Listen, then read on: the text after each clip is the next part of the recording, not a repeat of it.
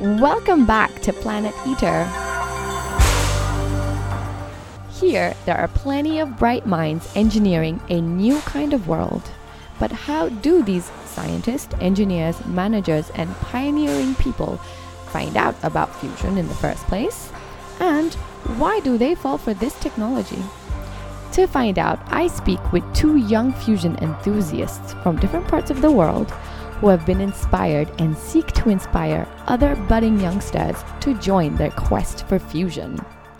Let's start by listening to Harry Kelso, a young communications manager in the US, and then I speak with Aleksandar Stojcheski, a young physics student all the way in Macedonia. You're listening to The Eater World, Season 2 on the Eater podcast. I'm your host, Kruti, and this season I peek into the world of Eater, discovering the personal stories, motivations, and challenges faced by the scientists, engineers, managers, and more from over 35 nations who together are building one of the most ambitious scientific projects ever attempted right here in the south of France. This international collaboration is a unique force to reckon with for our present and future generations to come. So come and join me in this audio journey. Let's begin with Harry Kelso, who found his calling with fusion energy later in life, but one that began with the outcries of the destruction of the Amazon forest when he was just 8 years old. Hailing from Massachusetts, his search led him to intern for ITER in 2020, which was a difficult year to say the least. About right near the beginning of the pandemic in 2020, I started as a communications intern in ITER. I was just originally interested in, the aspects of solving global warming.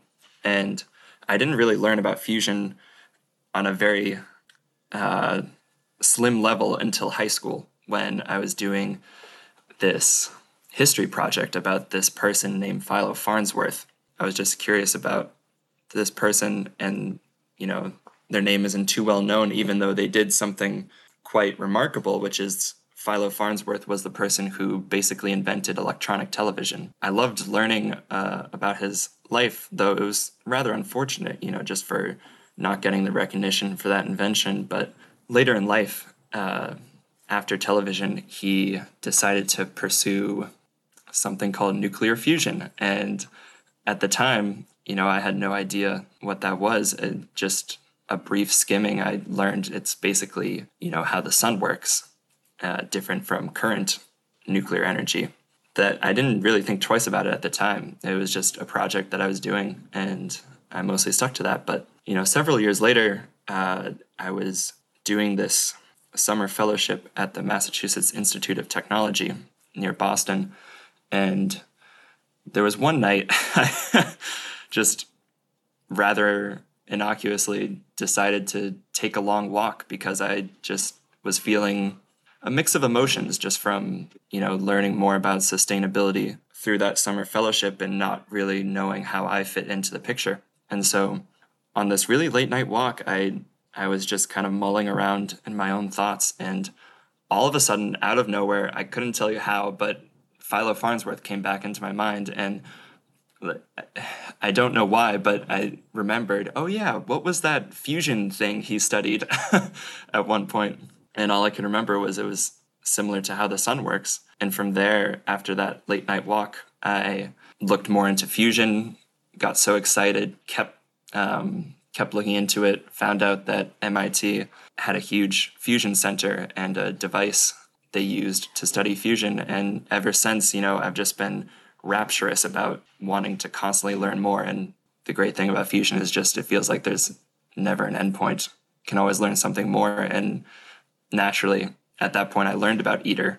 And so that's how I came to know about ITER and decided to apply for a communications internship there. It's incredible. So in fact, you had this drive even as a young boy to try and do something about climate change, about the planet. And that's how you eventually found your way to fusion. Yeah. That's lovely. Exactly. And then how were you able to get an internship at ITER? Did you did you see options online? Was it on the website? Did you talk to anybody? Did you know about how to go through that process? Yeah, absolutely. So I found out about it online through the ITER website. And while I was at my undergraduate college, I kept wanting to learn about fusion. And a friend of mine who was very good about using LinkedIn, reached out to the head of communications at ITER, Laban Koblenz, who they just had a short back and forth. My friend was basically telling him that I was interested, and nothing really came about it. But about a year after that interaction, I reached out myself to Laban, and he was very generous in just having a casual phone conversation because I wanted to learn more about the media and communications aspect of fusion. And so he encouraged me, to apply for an internship. And so I did, because it would line up well with my graduating from college, to do that right after the summer after graduating. And, as I mentioned before, the pandemic happened right as I was graduating college. And so that threw everything for a loop. I still was absolutely fascinated by fusion and wanted to do this internship with ITER, and we worked out a way to do it remotely. So that means you've never been on the ITER site, have you? Never, and it's one of my bigger regrets. I want to visit when I can. Oh, you definitely should. To talk a little bit further about your experience here at ITER itself, because for you it's unique. You were not here, but you were still able to work for them online. Were you able to feel the sense of this international community from remote? Was it even possible because you were so far away, you were not able to be here physically? Right. That's a good question. And it actually unfolded nicely in two ways. The first one being that everyone on the communications team at ITER were so friendly, and they basically, looped me into whatever they were doing. And so I got to join all these video calls with the people they were working with, and, be a part as much as I could, an ocean away. And I did feel like, even though I wasn't physically there, I was able to participate in all these goings on that the communications folks were involved in, working with other international organizations, working with other fusion partners, working with the domestic agencies that work with ITER. So I felt very fortunate for that, and I did feel a part of the whole team, even though I wasn't present there. And, the second part was, and this is what I find, honestly, the most meaningful of my time with ITER, was I worked out a good way to work with the other interns who were there, either physically at ITER or, like me, remotely, from all over the world. So even though, we were apart, we found a way to come together as interns on this huge project to just socialize and get to know one another as if we were all physically present together. And that meant so much to me, and from what I heard from the others there, it meant a lot to them to be able to connect in that way. Because, I think that is, at the end of the day, what is most important is the people you connect with. And in a project like ITER that is so fundamentally steeped in the value of connection and the working together of people, of humanity, I think it felt very symbolic to be able to do that. And so to do that virtually felt very comforting. I felt proud about that, and also just very, very satisfied to meet these excellent people who, are just wonderful down to their bones. So after this experience, did it inspire you, in fact, to continue in your field of fusion? Because as you said, it was kind of, you had this feeling, you had this moment that you remembered what you did back in middle school or high school, and you kind of launched yourself into ITER as an intern. Did you continue with fusion, or would you like to continue with fusion in the future? Seeing this mega project with all of these different people from all of these different countries, all over the world, coming together to work together, to, see each other as they are, know that there are differences, but know that there is a common goal of doing something that benefits everyone. And so that was just deeply inspirational, and, really felt like I had this very meaningful connection to like just feel inspired myself to continue on in fusion, even though it's still a relatively small field and still has a lot of proving to be done, to have an impact in the world, but is very much on the way to getting there. And so, yeah, it did inspire me to keep going. And I got involved in a project in the United States to build a national outreach, education, and workforce development website for the United States fusion energy community, and to work with a private fusion company. And, I feel like there are just so many ways to get involved. It's been just a a wonderful task of trying to draw on what I learned from ITER and these other experiences to what is needed in the field as a whole going forward. Definitely. I think that is, like you said, very motivating.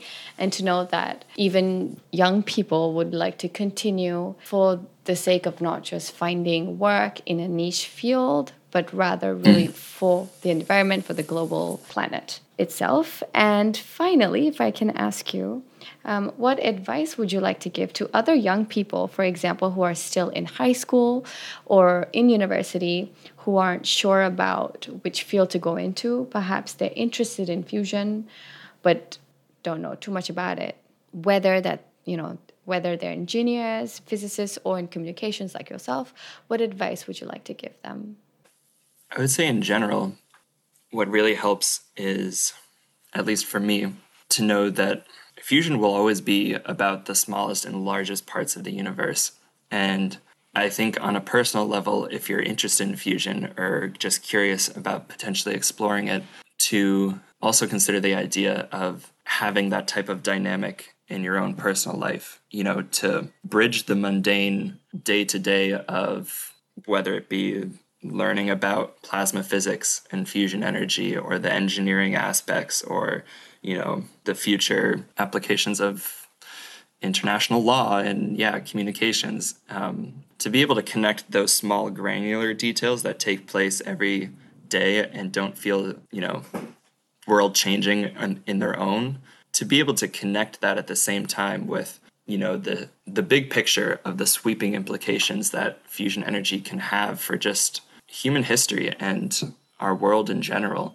And I think it's to be able to bridge that divide of the really small details and the really large implications that can really help if you want to move forward in this area, and to stay motivated and just really to find meaning in your life and in the lives of others who are also interested in fusion, but also just for humanity as a whole who will benefit from the energy of fusion. And I think if you are interested, I would greatly encourage that mental exercise of thinking about the very small and the very large, both as a concept scientifically and as a concept for your personal life and how you move forward. That at least has been helpful for me and keeps me going. That's true. It's like, even though perhaps what you do in a day you might not be able to see the results of it right away, it's all accumulating and it will lead to something much more substantial in the future. Right, exactly. You put it very well. However, I do have one more last question from what you said. Perhaps for young people, when we talk about fusion energy and how it has not been accomplished yet, but it is it's in the midst of getting there, how can they be motivated to see that, yes, it will work, especially if they are not sure 100%.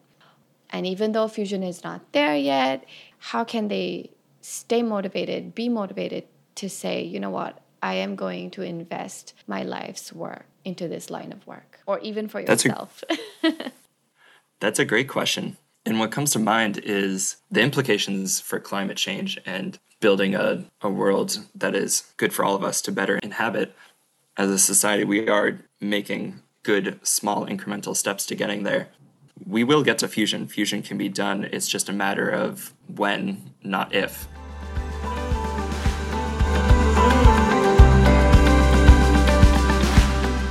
Up next, I speak with Aleksandar, a passionate physics student in Macedonia who encountered ITER's stand at a science conference in Paris and fell for the project immediately.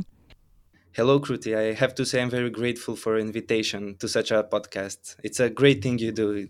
It can really help people. Like I could imagine myself actually being there and working while listening to the episodes. And I'd like to greet all the listeners too. And I'm very excited for your new season. Oh, thank you so much. Well, then, would you please take the honor of introducing yourself? Tell us, who are you? Where are you from? Well, my name is Aleksandar Stojcheski, and I come from Macedonia.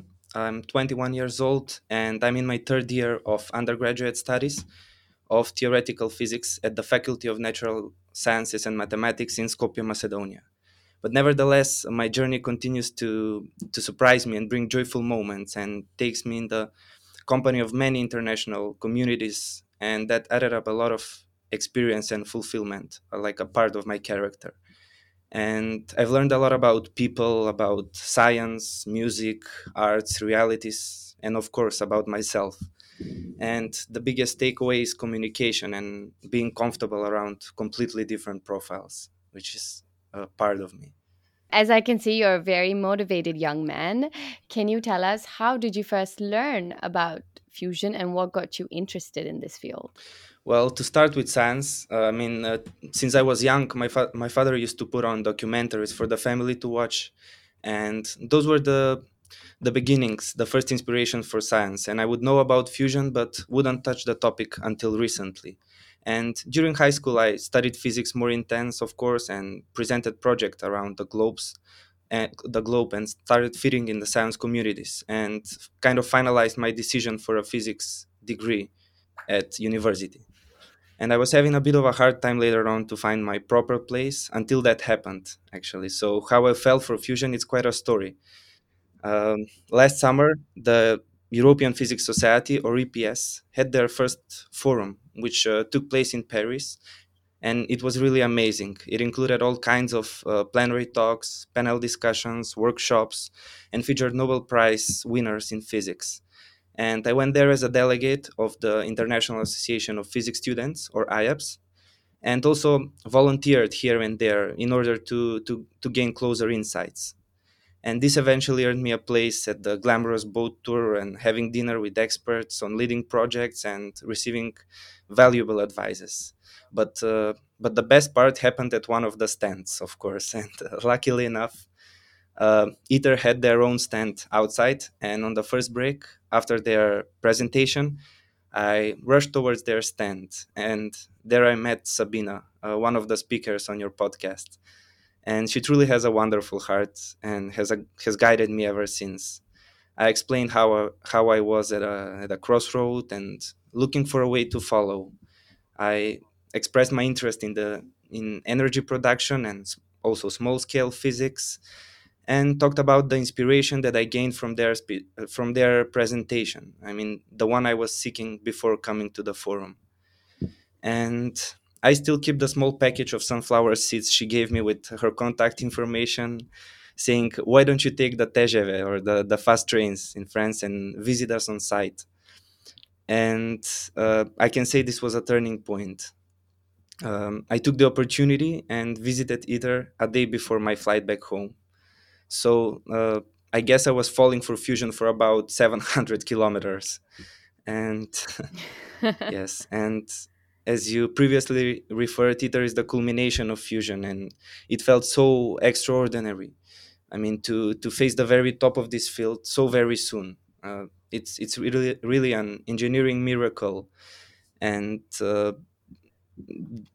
the last step before actual fusion power plants start producing electricity for humankind. And ITER continues to bring countless innovations and breakthroughs for first of a kind components, and and the world is united like never before. So uh, it was a all in all, it was a wonderful tour, and Sabina carefully heard me out, introduced me to many of the scientists, interns, postdocs, all pouring valuable thoughts.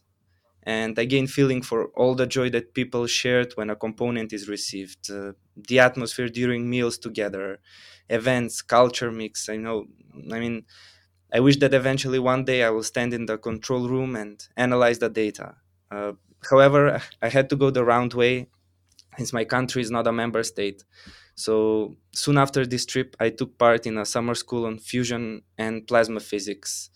So it happened in Portugal, in Lisbon, and it was very cool. In the morning we had all these lessons about fusion and plasma physics, wonderful presentations.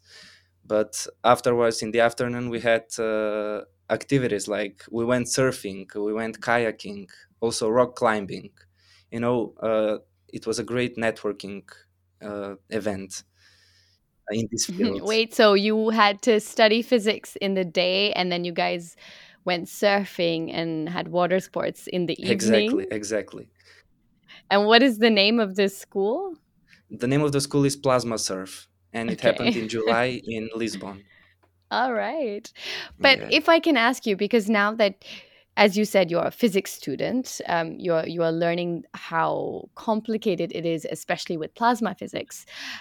Although you're young, you're motivated, you see the world in a positive and optimistic light.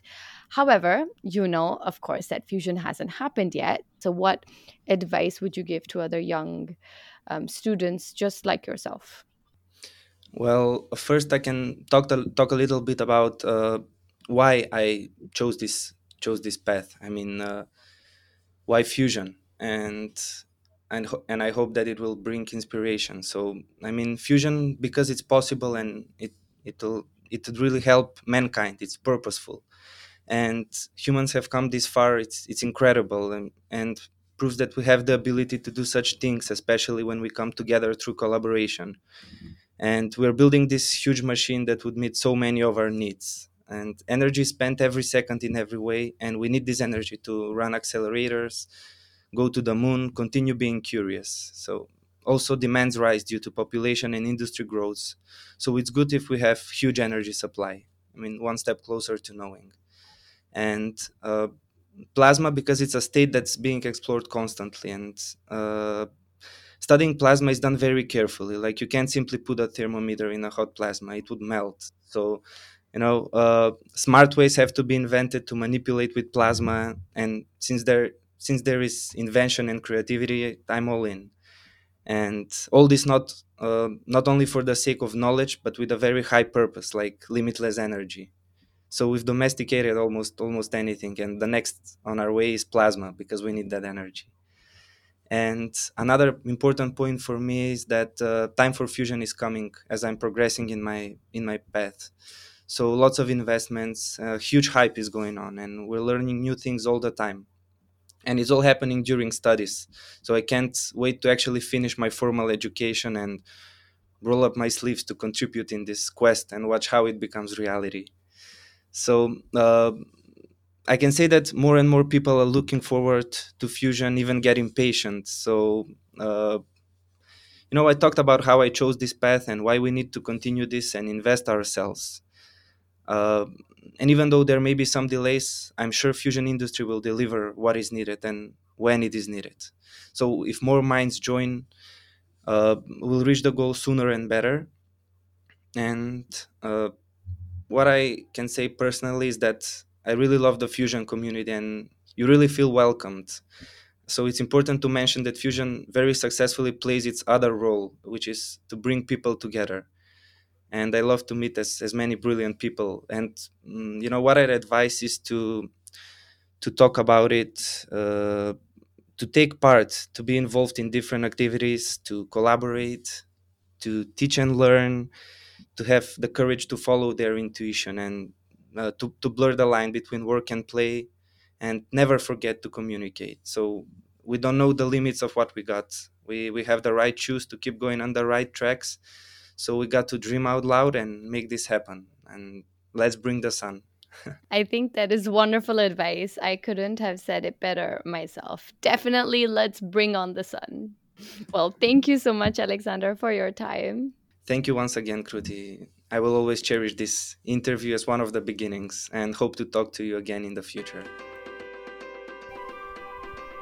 And with that, thank you for listening to the ITER World, Season 2 of the ITER Podcast. You can find more of our episodes on our website, www.eater.org, as well as on all your favorite podcast channels. To keep updated, subscribe to the Eater Newsline and all the social media outlets, where there are new posts and stories every week. And please stay tuned for more episodes.